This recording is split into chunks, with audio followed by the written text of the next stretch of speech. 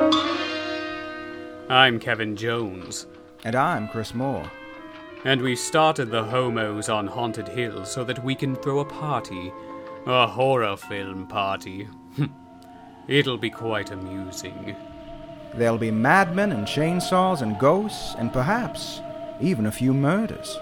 You're all invited.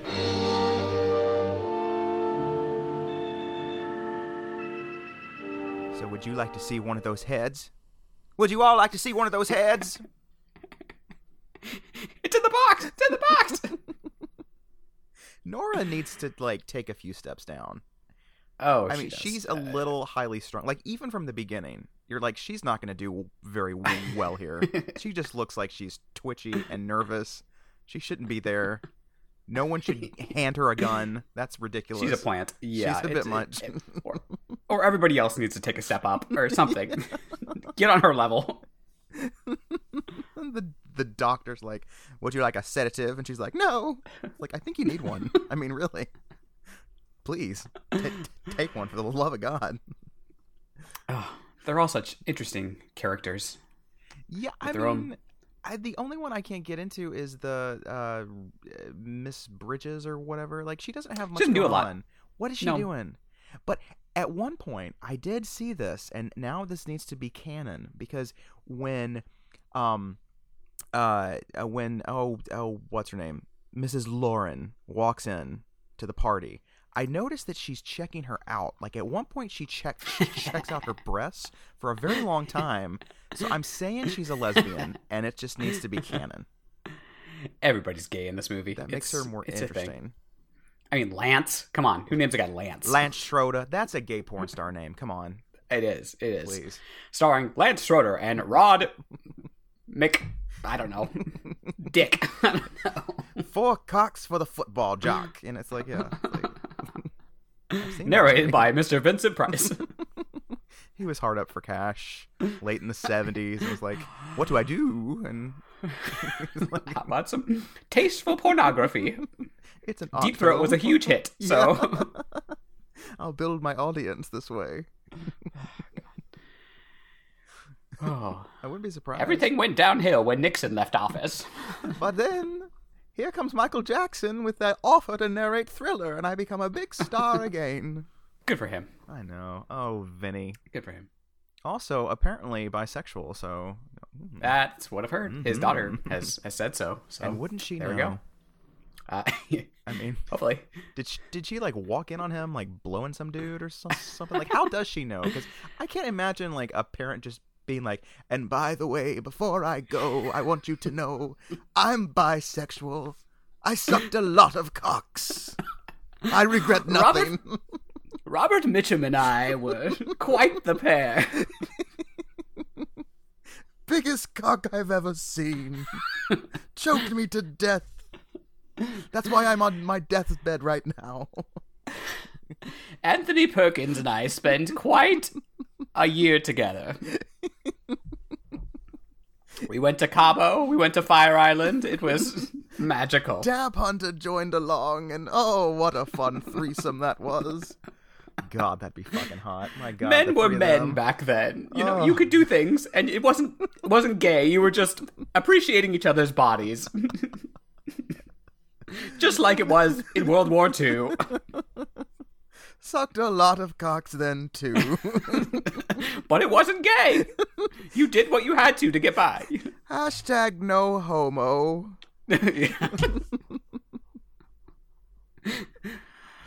I'm glad our humor has grown so much in 100 episodes. Or has it just devolved? I'm not sure.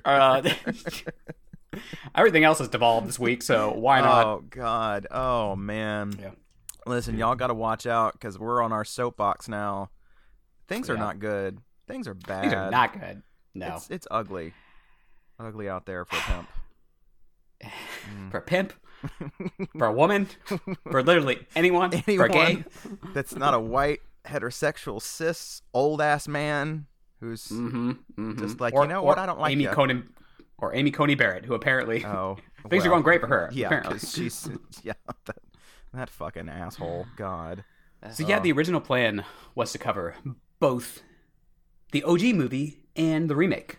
Yeah. But I did not have the brain power for it. So here we are, just covering the Well, original film. You know, that remake is a bit of a thinker. And You really got to dig into that. Yeah. What's that giant CGI mass mean? Like, what does that represent? Is it, it's like the weird dark blob that just envelops everything that it comes into. It's just like and like faces pop in and they're like, "Hello, you didn't think you'd see me again, did you? I'm a ghost like now." Much like the Supreme Court. Yeah. Yeah, literally, that film is a metaphor for the Supreme Court. Yeah. You didn't know I that, think did you? so. You didn't know that, did you? That's why they remade it. They're like, I've got a concept. It's a little lofty, but hear me out. Picture it. You got to have a gimmick. I mean, it takes place As Mr. inside a mental hospital, so most of these people should be in one, I believe, because they're nutty It's true. as a fruitcake. A little, I don't know, nutty. A little nutty.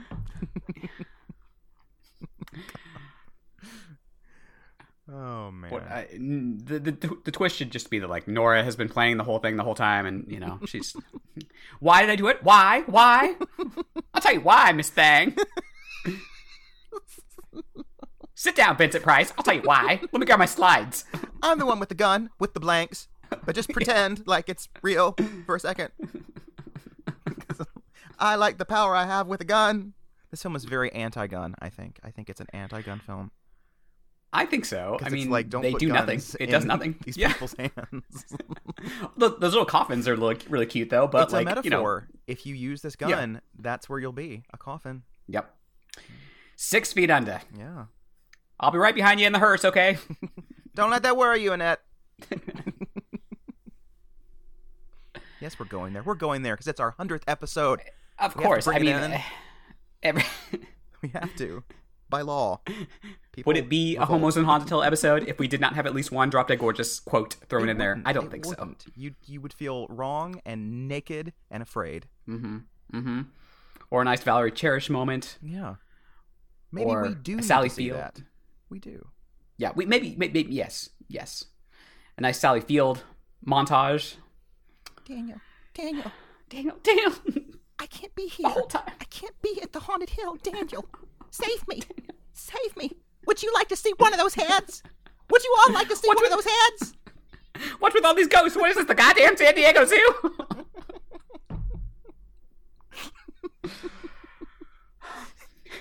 He's trying to kill me. Mr. Lime.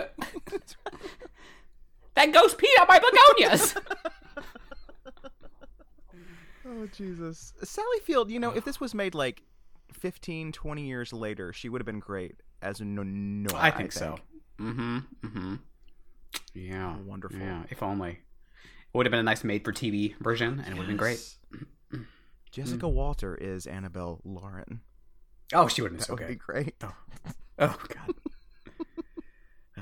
Although Carol Omart is, like, really good in this. I forgot Okay. how, like, fabulous she is in this movie. I've always been shocked that she didn't go on to like have a huge career. Like she did Yeah. Spider Baby like 15 years after this, and that was kind of it. I'm like, what? Wait, why? She's fantastic. Yeah.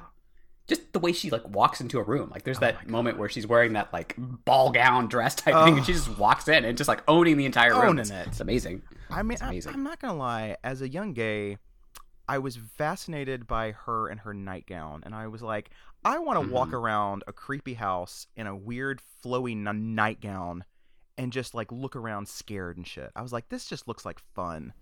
And then I saw the nightgown again last night watching it, and I was like, that's the ugliest nightgown I've ever seen in my life. Like, what's the thing on That is the the top? ugliest. It's really hideous. I'm like, why, girl? Come on. You want to fake your death in that? Come on. I thought you were classier than that. Shameful. Yeah. Oh, Yeah. man. Famke was good in the remake, too. She's were both great. Good casting for both Yeah, of these roles. wonderful. Well, she was, like, plain evil in Yeah. that remake. Yeah. Yeah. There's a little more nuance here. Like, you really do think, Yeah. well, maybe he is kind of, like, abusive. Maybe he did kill his other wives. You Right, don't know. right. It's a little sketch, so... You feel kind of bad when she gets thrown into the acid, whereas Yeah. in the remake, it's like, okay, well, she's like just a plain evil Yeah. woman who. This is just such a great little movie. I never tire of it. I really don't.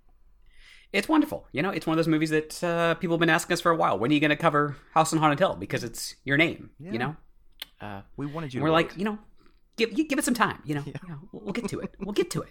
We got had plans. other things to do, okay? We had to talk Exactly. about Killer Party, okay? That's more important, all right? Come on. Dead silence. Yeah. Stay alive. All these formative films. Stay alive.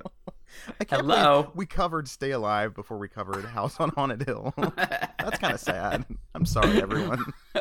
Our priorities were all out of whack. Whatever. I can't believe we've been doing this for over 2 years. Oh my god. 100 episodes. Wow. More if you include our camp episodes. That's it's crazy. true. That is true, yeah. But officially.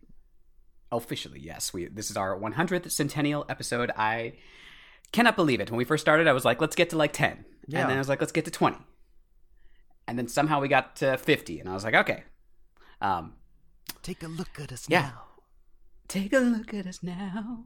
Still didn't get to a musical episode, but at some point we'll, No. pull one out. I mean, it's really easy. I mean, you just have to start at the very beginning.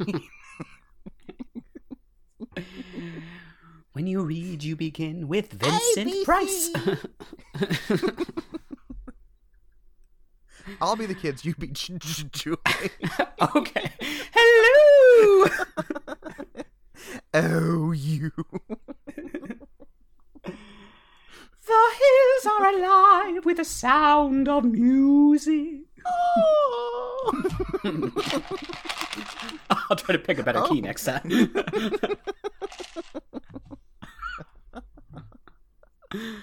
One for the whole family, please. Yes. Fucking Julie Andrews always picking these terrible keys that nobody else can sing. No one else can sing like Julie. They just can't. Can I have like a nice like know, Elaine Stritch key? You know, like just the hills are alive with the sound of music. Ah, Rise, rise, rise, mountain, rise. Sounds more like Animal from the Muppets. Rise. I mean, Animal, Elaine Stritch, not really. There's not too much of a difference. They do sing in the same key, so it's not. They do. What have you learned about podcasting over 100 episodes? Oh, okay, Barbara Walters, this is really deep. Are you gonna make me cry? What have you learned about podcasting? I can't do it. Barbara Walters. Sorry. Cowan, what have you learned about we go. podcasting? Thank you. Okay. I have learned that I don't know what the fuck I'm doing, but Oh, of people course. don't seem to catch on. But I'm gonna let Fake you it know. till you make it, baby. That's right. I'm faking it. Mm-hmm. And Still haven't made it, but we keep making it. I mean, we got 100 episodes somehow. I don't know how. That's an accomplishment, you know. I mean, that's the weird thing is that I'm surprised that there is actually an audience for this because really when you look at our numbers, they haven't really gone down. Like it's all about the same number of people have listened, so we must be doing something. We must be doing something, and because we cover some real doozies that I'm surprised anyone wants to like hear anyone say anything about. Right. And it's flattered that people want to hear us talk about these things. That said, there have been some episodes that have gotten more listens than others. Blood Beat, I don't think had many, which is a shame because it's a masterful art film. In case you didn't know, samurai scissoring, as we called it, I believe. Yes. But then, With like those Power Rangers battles, and I Still Know What You Did Last Summer has like a gazillion. I'm like, I don't know what is the appeal. That one has here? a gazillion. Like- I mean, all the Scream movies have a gazillion, which obviously, well. it's I think H2O have did to- well too, right? That was a Yeah, a big one. yeah. It's like I guess like y'all just really love the 90s. I think is that what it is? Yeah, I think really that's love the 90s. that's what it comes down to. There's something about the 90s that grabs a lot of queers. Oh yeah. It's just campy, and most of the films were written by gay men, and there's right. there's just it hooks you in. But we try to cover the gamut, We do. and do a little bit of everything. We haven't done as much of this like 50s, 60s stuff. We did a couple, but at some point. Yeah, we'll we did dig in more about. Invasion of the Body Snatchers, which was also We did do Invasion of the Body Snatchers. not very well listened to, which I think we're both happy about because I remember because us it was not a very feeling good like episode. It was good at all. I just remember rambling on for like over 2 hours, and then somehow you like edited it down to like 45 minutes. That was one of our weirdest ones. I don't know what was going on in our lives, but we were both just like, this movie happened. And yeah, It was early. We didn't really know how to talk about things. Not that we really know how to talk about things now, but like it was a learning experience. Absolutely. What were some of the other I mean, the Stepfather one that was Stepfather. That was a shocker. I didn't expect to enjoy it as much. I did not expect you to enjoy it as much as you did. And I was like, wait, I think this movie might be delightful. And but I don't know what was going on in my life. I think the world was just so dark then that I was like, you know what? There are worse things in the world than a lukewarm remake. Oh, it's so true. That I mean, for that first year and a half ish of the pandemic, like I didn't even know what month it was, what day it was. It was just like we were just walking through life in this haze of, it was. I can't tell you what we said in any of these episodes because I don't even know what was going on in life. Yeah, it was just all this big blur, and one day just connected to the next, and to the next week, to the next month, and pretty soon it was like we've done like 30 episodes. I was like, wait, what? Yeah. So what have you learned? I've learned nothing. Oh, okay. No, I don't know. I guess I've learned that I can commit to something. That's something because I'm not very good at committing to things in real life. Like I start a project and then I'm like, oh nope, I'm bored with this. Let's go on to something else. Even with this, I was like, okay, we'll do like 10 episodes, and I'm just like, okay, here we keep going. So that's something, and I've learned, I think, that how much age and experience impacts watching these films. A lot of these movies that I enjoyed as a kid, I'll go back and watch and be like, okay, well, that's different than I thought it was going to be, either in a positive or negative way. Or, I don't know, sometimes I'll just visit something even from like 5-10 years ago, and it will just be a totally different experience because it's just like our life experiences have changed so much, and so much goes into like who you are when you watch a movie and what your mood is and everything else, and so that's been an experience watching these. Yeah, it's so weird how movies stay the same and yet our interpretations of them will change and deepen or lessen as the years pass. It's fascinating. Yeah, it's true. And people talk about like how this movie has aged bad or aged well, and it's like the movie didn't really change. It's our experiences and who we are as people that have changed. And yeah, that is fascinating. It's just weird because and then I have discovered that the ones that are really in it to win it, though, they basically stay the same, but they just get better. Like this movie, I love as much as when I first saw it. I still think it's great. Yeah, I just rewatched this like 5 years ago, and I like it even more than I did then. It is a movie that I think it just gets better with the more you just pick in. It just has these little details, I think, and those are the best kind of movies that you can like really dig into the little nuances of everything, and all the little catty bitching and just some of the one-liners, and it's a good time, Absolutely. It's it's also just been interesting to see just like how many horror films are just so gay, like just gay, like, and even if it's not overtly gay, just how much homosexual undertones and like the dialogue and the bitchiness, and it's just this is a very queer genre, and I mean there's a whole documentary coming out about it, but like even beyond the like overtly queer stuff, it's just like it's just so gay. Yeah, it's so weird because when you're a kid and you're growing up and you discover some of these movies for the first time, you think, I'm the only one that's ever seen this. Like no one else at school is talking about it. Your parents don't really talk about it much. Maybe they do. And you feel so alone, but you feel like you've found this little gem that's only yours. And then as you grow up, certainly with social media, you start to discover all these other kids had the same experience. They all saw these movies late at night on TV, or they snuck in when they weren't supposed to, and had the same experience. And it's this really great feeling of kind of like community. And you start to feel like you're not alone. Like, you're not the only one that thought, hey, that scene was kind of gay. Did anyone else think that? And they're like, yes, finally, someone else agrees with me. You know, it's really great. House of Wax, that was a great episode. Fucking amazing movie, man. I will defend that movie to my last breath. It's the best slasher since like the 90s. Like, it's Why are people great. not screaming this from the rooftops? I don't understand. I don't get it. You know, like, that was better than all the new Halloweens, obviously, and even the new Scream, the new the Fear Streets. I thought this is the best one. That's the weird thing. We've had all this like slasher boom, but I'm still waiting for some great ones. Yeah. Some like really great ones, anyway. Yeah, but me too. We'll see. I don't know. We're gonna get shit for this. Like, I thought there were some great ones. Why are you being so rude? Like, I really like that Netflix original one that like 5 people saw that was terrible. There's someone in your house, but there's no one writing the script. Yeah, that was a good one. That was great. Subtitle: There's nobody writing the script. Yeah. Oh, that's good. That's good. Why can't they all be Child's Play? You know? Oh, okay. Yeah. Chucky, come on. Never mind. Technically, if we're talking slashers all around, including TV. You know, it's a slasher drama comedy thing. Slasher drama comedy. Satirical I can't believe thing. That's a thing, but I love it. Yeah, it's amazing. Come on. Drama, queer coming of age story, satire. It's everything in a blender that I like. Devon Sawa Renaissance vehicle.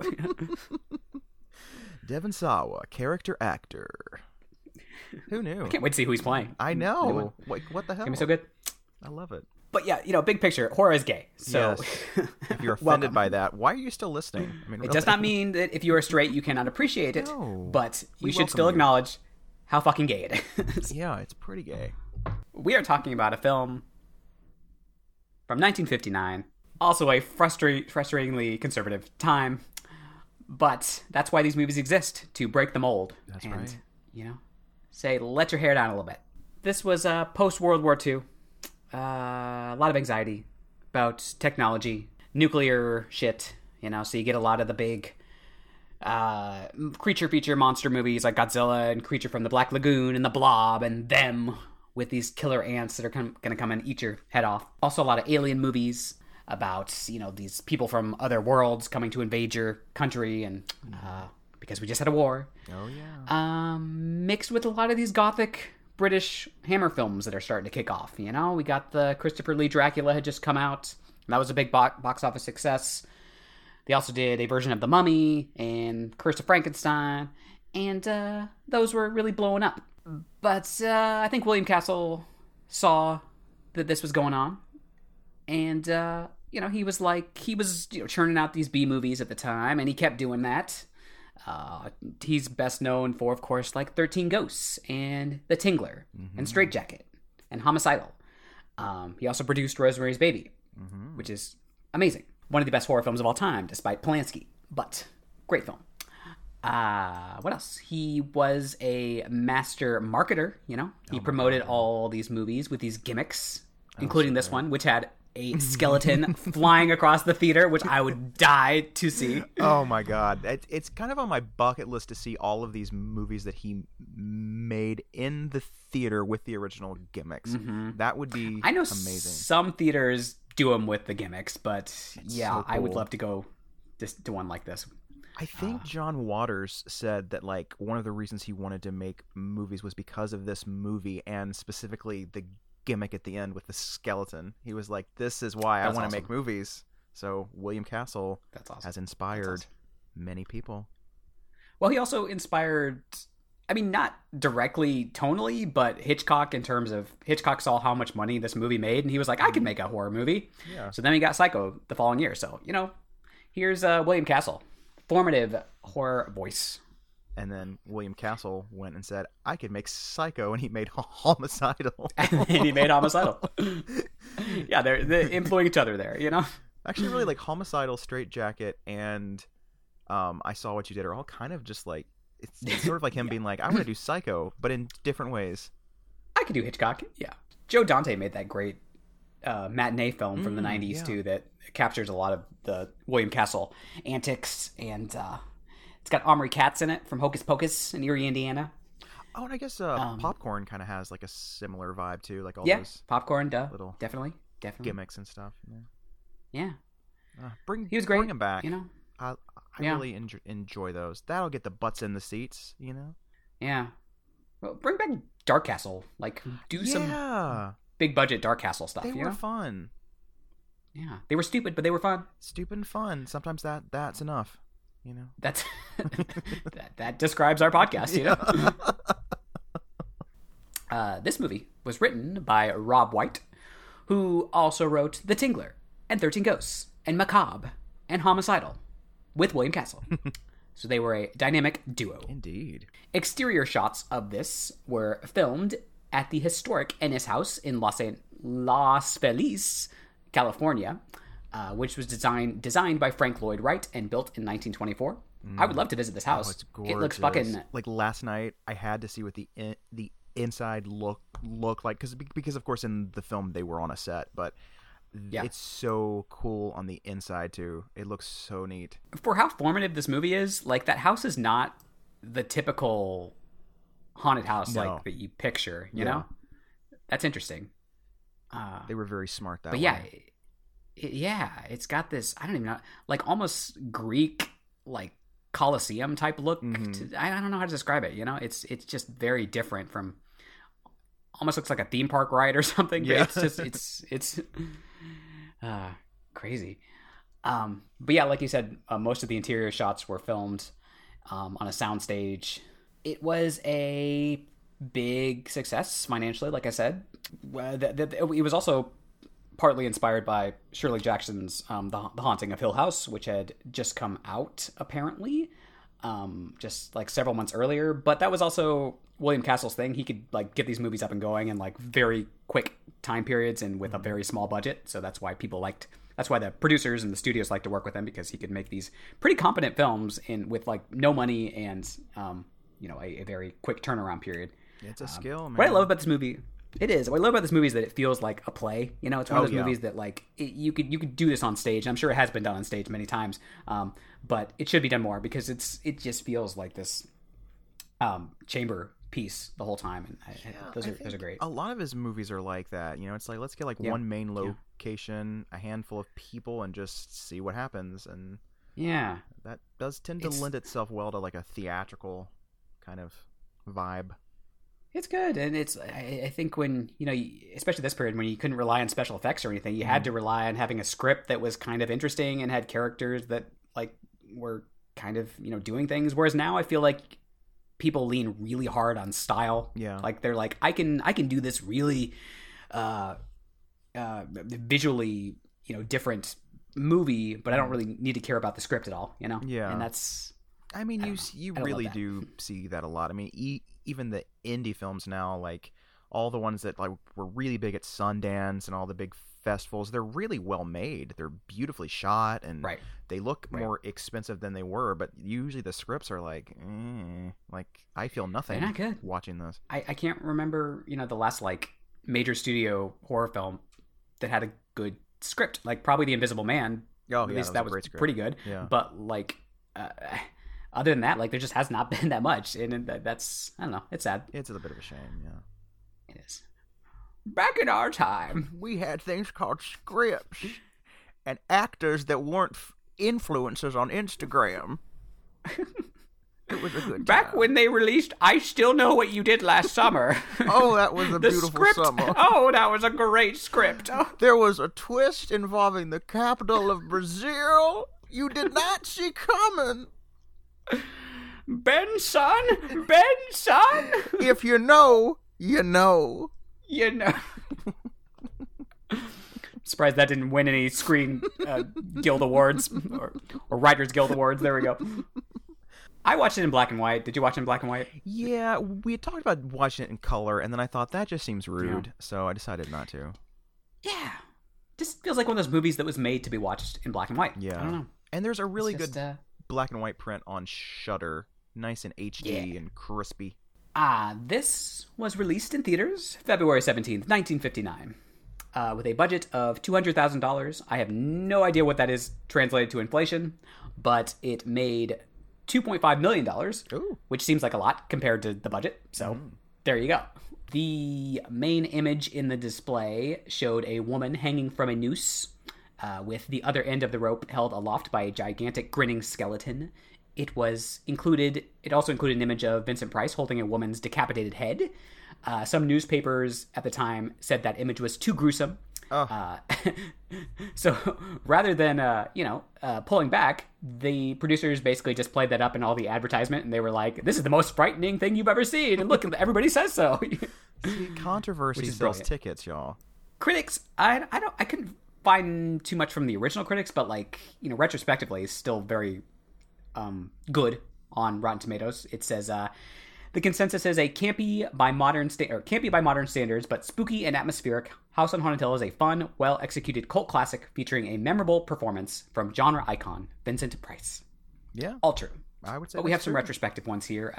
George Bork of the Boston Globe says, unlike the majority of recent horror films, which have depended on mutilations or monsters or for chills, this reverts to the fundamentals of the ghost stories. Fear of the unknown.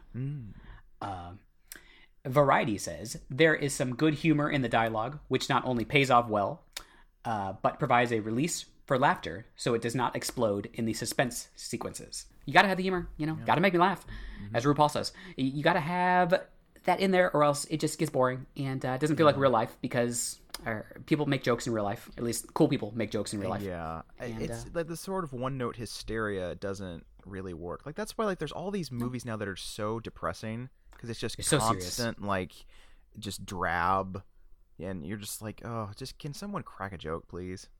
This movie has a good balance with that, we got jokes, we got bitching, we got cattiness, we got Nora screaming her fucking head off. What more could you want?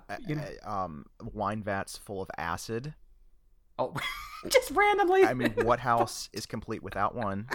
Really? Do you think the architect was like, well, you gotta have that vat of acid down there? I mean, I always forget that they do sort of explain it. They're like, well, the guy that used to live here, he got mad at his wife, so he decided to take out the wine and just fill it with acid. I'm like, how much acid could he possibly fill that with? My God. But then they just left it there. Nobody tried to remove it or anything. I'm like, you want to drain that before you try to sell this thing or rent it out to parties? I mean, that's a liability. If someone falls in there, right, they're going to close that shit down. That skeleton is a real skeleton, a real human skeleton, apparently.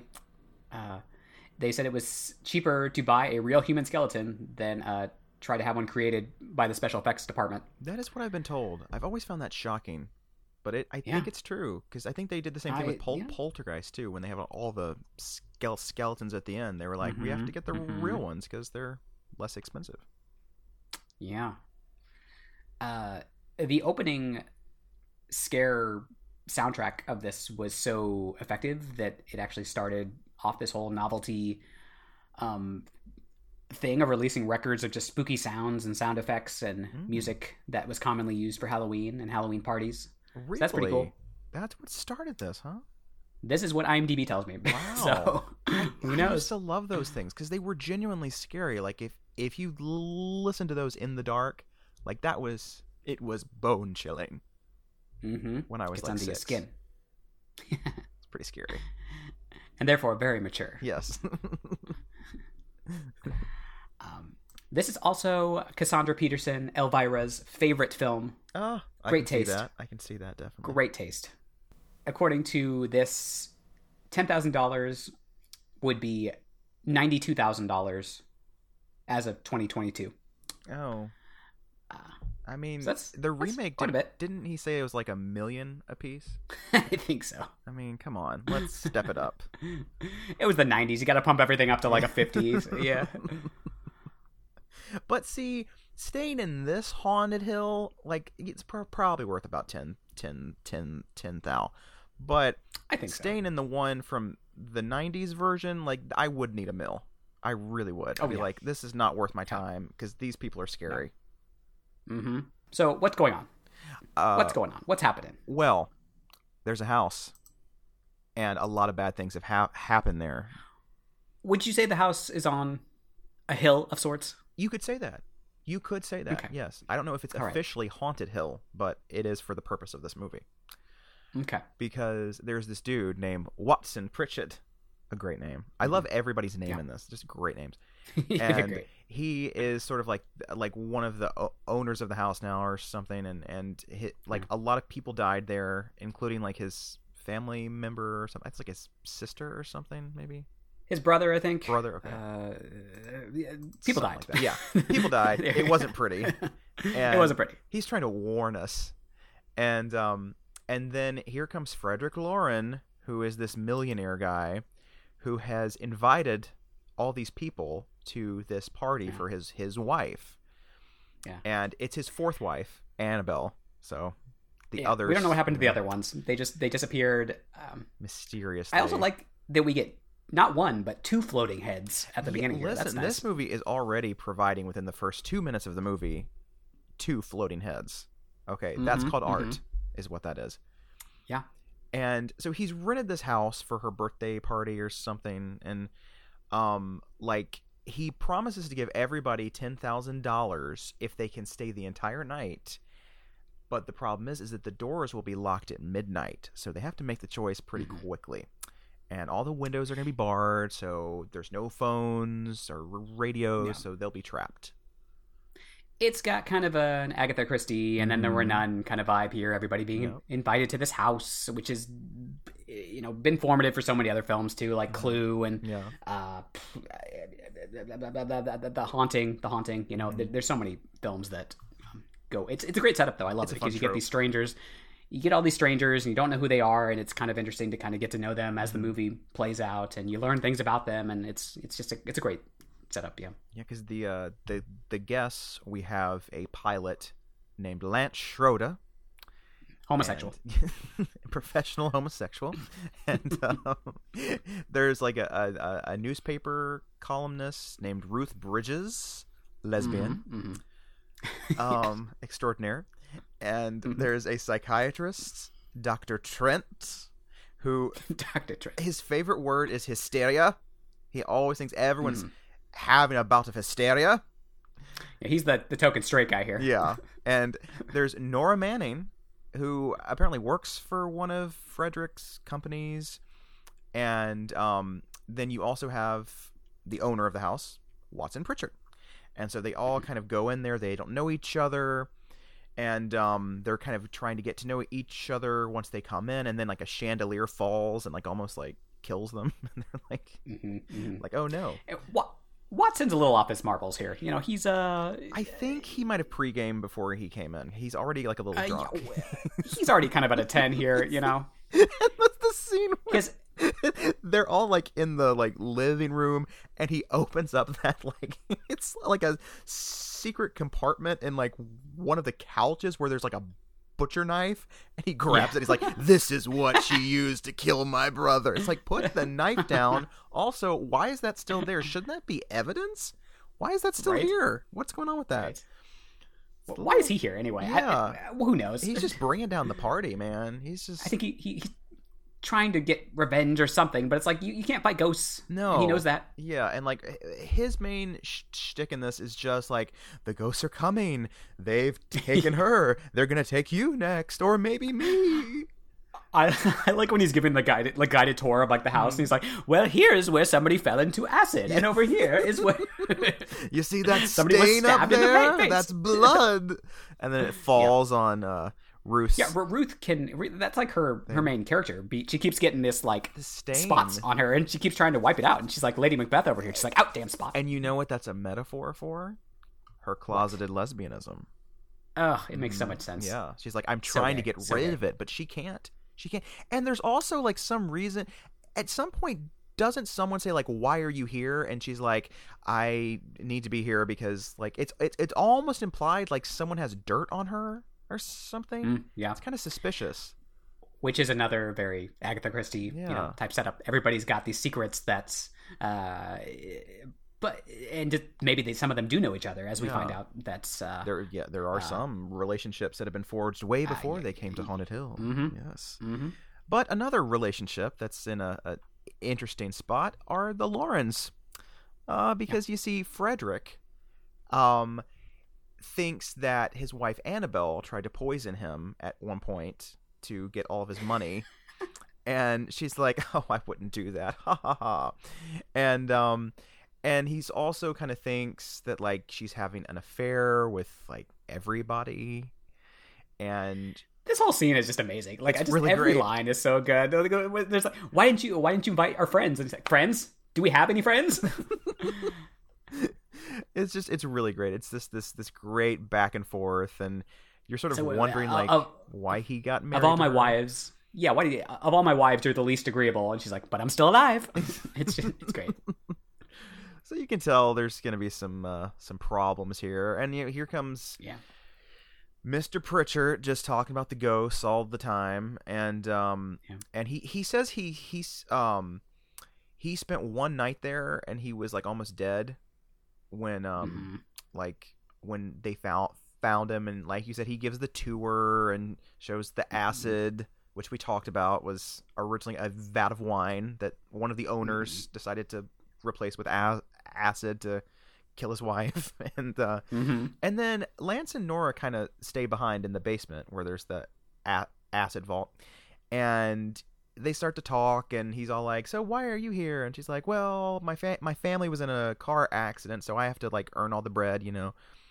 And so they decide to explore the basement, and then Lance somehow gets locked in this empty room and hit in the head by someone or something. And Nora's like trying to get in the room and like banging on the door, and like all the lights go out in the basement. And then she looks around, and in this dark, empty doorway, this like creepy ghost-looking woman starts coming through the shadows. And then she's a relative of our dear away. Friend Mary Shaw. Yeah, she looks very Mary Shaw. The scene where Lance is looking around, it feels very like, I don't know, formative for a lot of horror films too, because he checks one door and he's like, "Oh, there's nothing here," and then he checks another door, it's like nothing here, and then the third door, it's like something comes out. It's like how many times has that been done in horror films? Like over the years, like it's. I mean, what surprises me with this movie is how effective some of the scarier parts are. Like there is actual mood and tension. Yeah, there is, and a lot. I think a lot of films from this era, like you watch them and you're like, well, that's not scary at all. But like there are more moments in this that still have stick to even after like all the decades of like shit that we've seen. Like there's still moments in here that they need to pat on the back for this. This is good shit. Pat on the groin. Yes. Right into the vat of acid. And and then this like sort of ghost disappears, and the door opens, and she like runs out and like tries to get everyone. And then like they go in and they find Lance, and he's like, "I was hit on the head. What could have happened?" And they're like, "We don't know." And then they're alone again, and they start to think, okay, now how could someone have gotten in here with me? Because it was a completely empty room. So they decide to go into the next room, and they start like knocking on the wall, and they find out that a part of the wall is hollow, so it connects with the next room. So one of them goes into one of the rooms, and the other's in the other, and they're knocking. And when Nora is knocking on the door or on the wall, she comes back up, and this creepy lady is just standing there, like with her teeth gnarling, like just, and then she just floats out of the room, and she's like, what the fuck? And then, like, everyone just thinks she's crazy. Like, they're like, "You didn't see that. You don't see anything." And they're like, maybe she should, like, go to her room and freshen up. And so Annabelle finally shows up when Nora's going upstairs. And she's like, "Hello, I'm Annabelle. I'm throwing this party. Let me show you to your room. Ball gown. Look at me." And she shows her to her room, and she's all like, "My husband Frederick probably wants to have me killed, and I would just watch out if I were you. He's very dangerous." And she's like, "Oh shit, like this place is just this is not a fun party at all." She's like setting all these little mind game things to make it seem like that she's totally innocent and that her husband is the terrible one, and it's smart. Oh, yeah. She's a shifty little vixen here. And then she basically does the exact same thing to Lance. She's like, "Hello, I'm Annabelle. Stay away from my husband. He's very dangerous." Well, notice how she like kind of tries to seduce him, and she's like touching him, and he doesn't really care because he's a homosexual. He's a homosexual, yes. but he does have that like moral complex of like, I'm the straight white man, so I gotta go save the day here. But it's whatever. He's very ineffective though. He doesn't really do much. He keeps getting hit on the head and pushed into closets. For like half of the last act, he is trapped in a closet, just like hello. Which is a metaphor for his homosexuality. And, this movie has so many layers. Oh my god! Trapped in the closet. The Lance story. And so then it's about time for midnight, and everyone comes back downstairs. And it's the last midnight. Oh shit! But no, first, okay. So Nora's getting ready for going back downstairs, and she opens up her suitcase and she finds a decapitated head, and she's like, and she runs out and she tries to like tell everybody, but for some reason she doesn't tell them right away because it's time for the big midnight thing, and so she kind of keeps it to herself for a bit, and then they hand out these little coffins, and inside there are guns. Yeah. And not cute, not so cute, no. And you get a gun, and you get a gun. This is like Texas up in here. This is the worst episode of Oprah ever. Do they just like hand out guns to people in Texas like when they're born? It seems like it. I think the doctor has to just hand one to the toddler, just like, here you go. Makes sense. And they're like, my hands are slippery. I don't even know how to use them. And they're like, it's okay. You're gonna learn, kid. Don't worry. You'll figure it out. And then he's Frederick's like, you might have to use this on some ghosts later, or maybe someone else. And Watson's like, these won't work on ghosts, and the caretaker and the wife come down, and she still looks like this just ridiculous ghoul with like popping white eyes, and he's just like, oh well, here's the caretaker and his wife. She's blind. They're like, oh okay, cool, okay, and then it's at some point I think the caretaker has frightened Nora too, and it's like, leave now, he's going to kill you. For some reason, I don't know why he's decided to say that, but I don't know. Who knows? Motivations are a little tricky in this movie, Don't overthink it. And they're gonna lock up at midnight, but they decide to leave before midnight. And Nora's like, I want to leave. This money's not worth it. There's a severed head. Would you all like to see one of those heads? And and they're like, we're good. And so she tries to leave, and they're like, the door's locked. They're like, can we just break out? And it's like, it's made of steel. You can never get out, and there's bars on the windows. We're gonna have to stay here until dawn. And so they're all like, oh crap. So everyone goes to sleep, and they're like, whoever leaves is gonna show proof that they're a bad person, or they're up to no good, because you shouldn't leave. And then at one point they hear a scream at night, and they find that Annabelle has hung herself in a nightgown. Dun dun dun. But you see, how did she get up there? Because it's really hard to get up there. So clearly someone killed her. And then Nora like goes off for a bit, and they can't find her, because at first they think the scream is Nora, because she's been screaming all fucking night. So like obviously it's kind of her Nora. thing, It's, there she goes Nora again. Yeah. And then Lance finds her, and she's like, someone, I couldn't see who, tried to strangle me. I think it was Mr. Lauren. And he's like, oh no, that can't be good. And so now everyone kind of thinks it's Frederick. They're like, it's gotta be him. And so they tell her, like, stay out of sight so that whoever did this will think that you're dead. And so she stays in her room with her gun, Probably not a wise choice to give her a gun, but okay. And and so then they're like, we should all just stay in our rooms.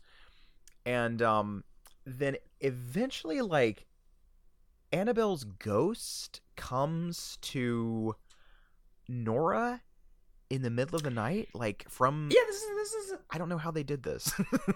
I don't either. It's really because cool, there's this like rope that like comes on the floor like a snake and just like wraps around her, you know, and it's like if this is not real, I don't know how this happened, but okay. It's a good trick, and like Annabelle's it's a corpse great is parlor just trick. like billowing in the wind outside, and then she just like kind of retreats into the darkness with the rope. Is this the Annabelle the doll origin story? I think it might be. We can say it is. Okay. Maybe.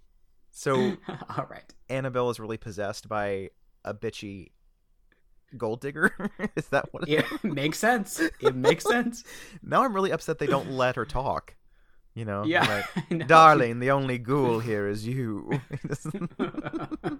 Oh my god. It's a gold mine. And then there's like all these like eventually oh shit, what's his name? There's like an organ that's like playing itself at 1.2 because and she like runs out of the room with the gun, and the organ starts to play, and she sees Annabelle hanging from the rafters again, and then this like weird hand looks like an ape like tries to grab her, and she's like, what? I still don't know what that's about. And then the doctor leaves his room and goes to see Annabelle, and you're like, what's his deal? Is he like a necrophile? What's gonna happen? And then he opens up the drapes where she's, you know, resting, and he's like, the plan went perfectly. And she's like, get me out of this hanging harness. And you're like, what? She's been alive the whole time. Oh, what? And she's like, yes, this plan is perfect. Do you think the girl will kill him? And he's like, yes, she's so hysterical, she'll shoot him the moment that he arrives. And everything worked perfectly. And so, like, Nora goes into the basement, and Frederick follows after her, and she turns and sees him and just shoots him immediately. And he's like, oh, I'm dead. Oh, no. And then she runs up screaming like she always does. As she does. And then here comes the doctor, just like chilling in the darkness, and he comes out and he gets Frederick's body, opens up the vat of acid, and then all of a sudden the lights go out and you hear this big scuffle, and you're like, what happened? And then Annabelle's like, I need to go check and see if this worked. So she goes down to the basement in her flowing nightgown, and she's like, hello, is anybody here? Because she sees nothing. And then all of a sudden, this, like, all the lights go out, all the doors slam shut. She can't get out. And then the skeleton rises from the acid and starts to talk like Frederick. He's like, hello, my darling. Like, this is like the best scene in any horror movie ever, because it's just like 10 minutes of her just like being like the skeleton will put his hand on her and she'll be like, ah! And then just like slowly marching towards her, and she's just screaming the whole time. Her face is just great. It's so ridiculous. I mean, listen, they commit to this. Everyone involved commits to this ridiculousness, and it's great. Like the music is at like a 20. Like, it's just it's amazing. It's so great. And the skeleton kind of edges her closer to the vat of acid, and finally just like lightly touches her, and she just falls in. She just falls in. And then boil, she's dead. Yeah. And then we see that this was a skeleton puppeted by Frederick, because he knew. Dun, dun, dun. He knew that she was going to do this. He knew that she was banging the doctor, and they had this plan. And she thought she was so clever, but it turns out they were both double-crossing each other. And then in the meantime, poor Lance is gone investigating, and he gets trapped in like this secret hallway, and he's like banging on the door, and they finally he's there for a long him. time. And everyone that's left comes and like goes to his aid and breaks him out. And Nora's like, I just shot Mr. Lauren. Let's go see him. And they're like, what? And when they get to the cellar, Frederick's there, and she's like, I shot you. And he's like, well, I loaded your gun with blanks because, you know, you're like kind of a bit of a risk. And he explains the whole thing, that, you know, the doctor and his wife had tried to plot this thing against him, and that they're now in the vat of acid. And He's like, and he has a line that's like, I need to find out, like, I guess something about like the courts will decide if he was like guilty or something, and then he just like leaves. Justice system, yeah. You don't know if he's gonna like go turn himself in, or if he's just gonna like go get a glass of wine or something. Who knows? I'm assuming the wine. He's like, yeah, like we still have 4 more hours left in this house, so we might as well enjoy it. He's also this like master inventor, and he has this giant like demented puppeteering system that like Rube Goldberg weird system that can like do whatever the fuck he wants with it, which is awesome. Yeah.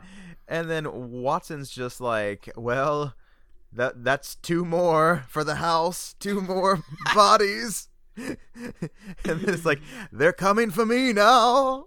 Maybe they'll come for you. And then it's all like,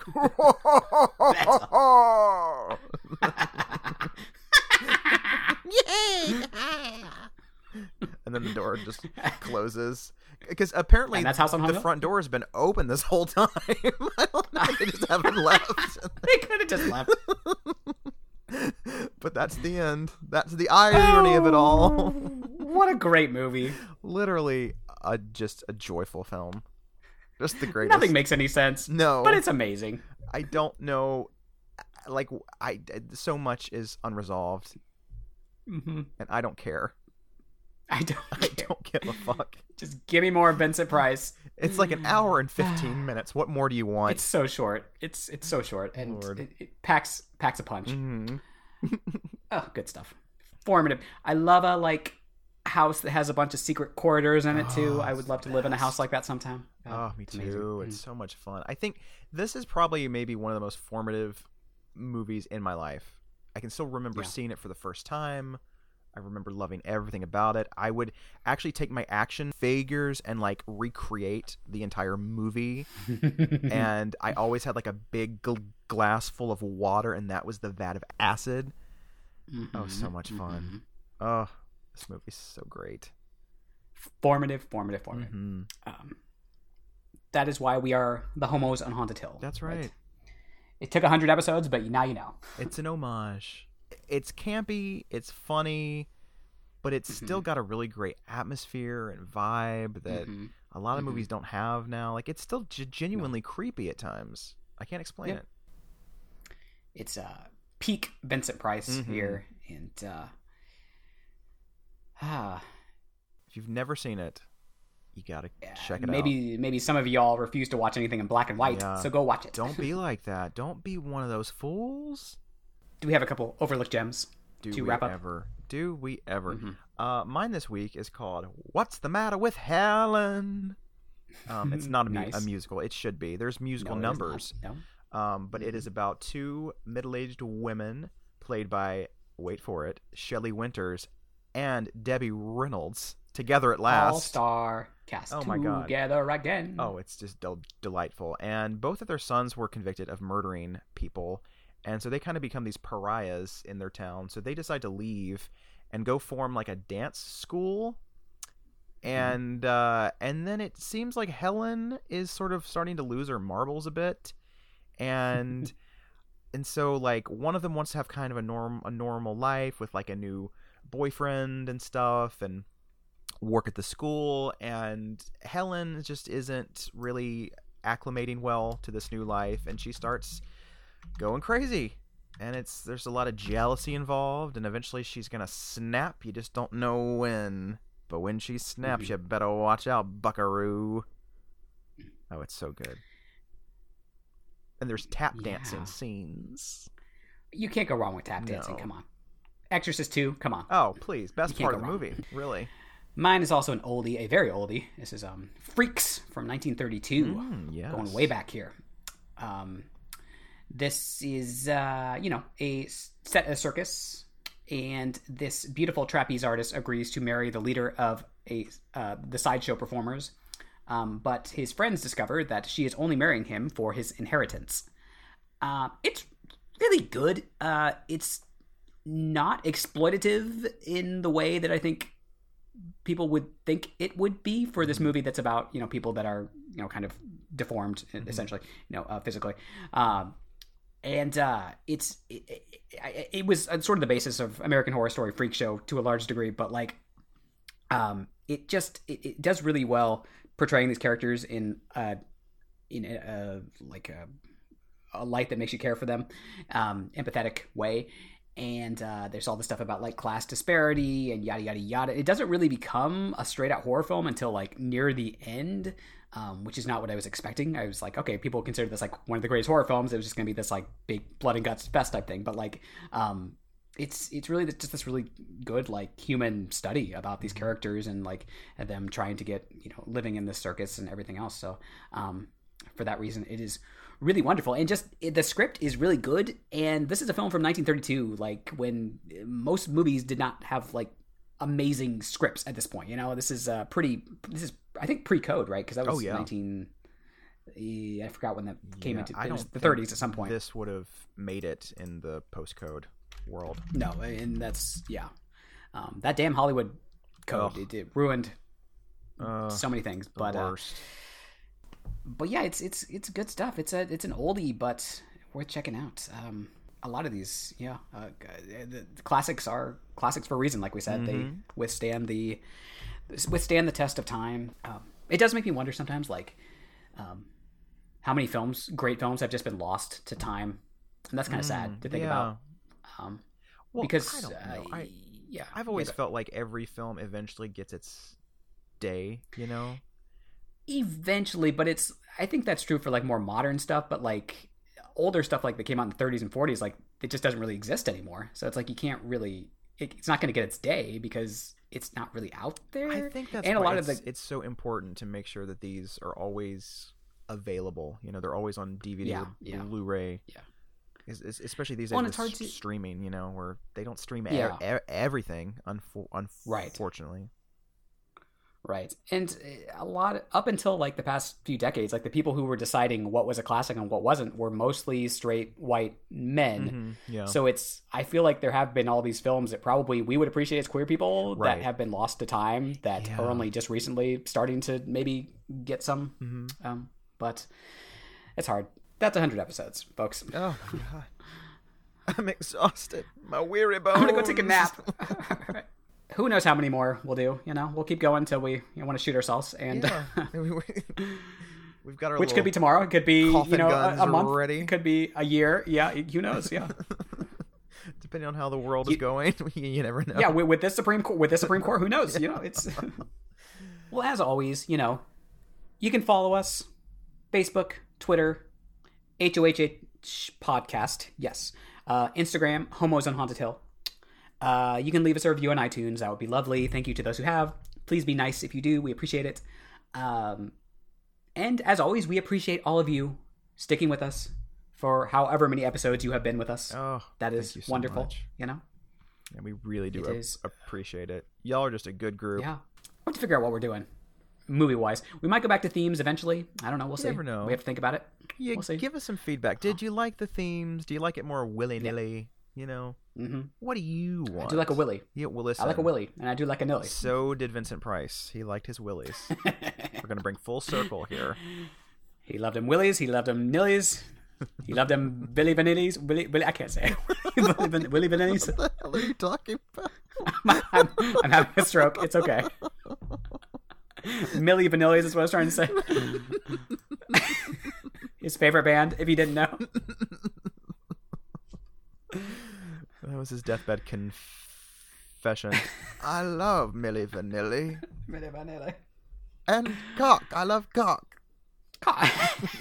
Didn't have enough of it. He only told his daughter that, but...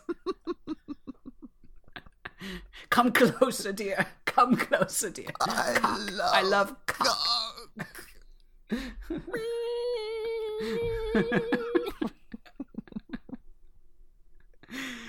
Well, I think that's a good way to wrap up this episode. Yeah. I hope he's getting a lot of good cock up wherever he is now. Oh, me too. I hope he's getting plowed real good. Oh, yeah. You go, Vinny. He was so hot, Vincent Price. I got a thing for him. I really do. Yes, he was. All right. Well, have a 4th of July. Like, do whatever you want with it. Don't celebrate if you don't want to, but you do whatever you feel like. Yeah. I suggest watching a bunch of stupid campy movies instead of celebrating America, because what's there to celebrate? Yeah. Not this year. Nope. Maybe next year. Okay. Well, that's all. Watch out for the ghouls. Okay. Goodbye.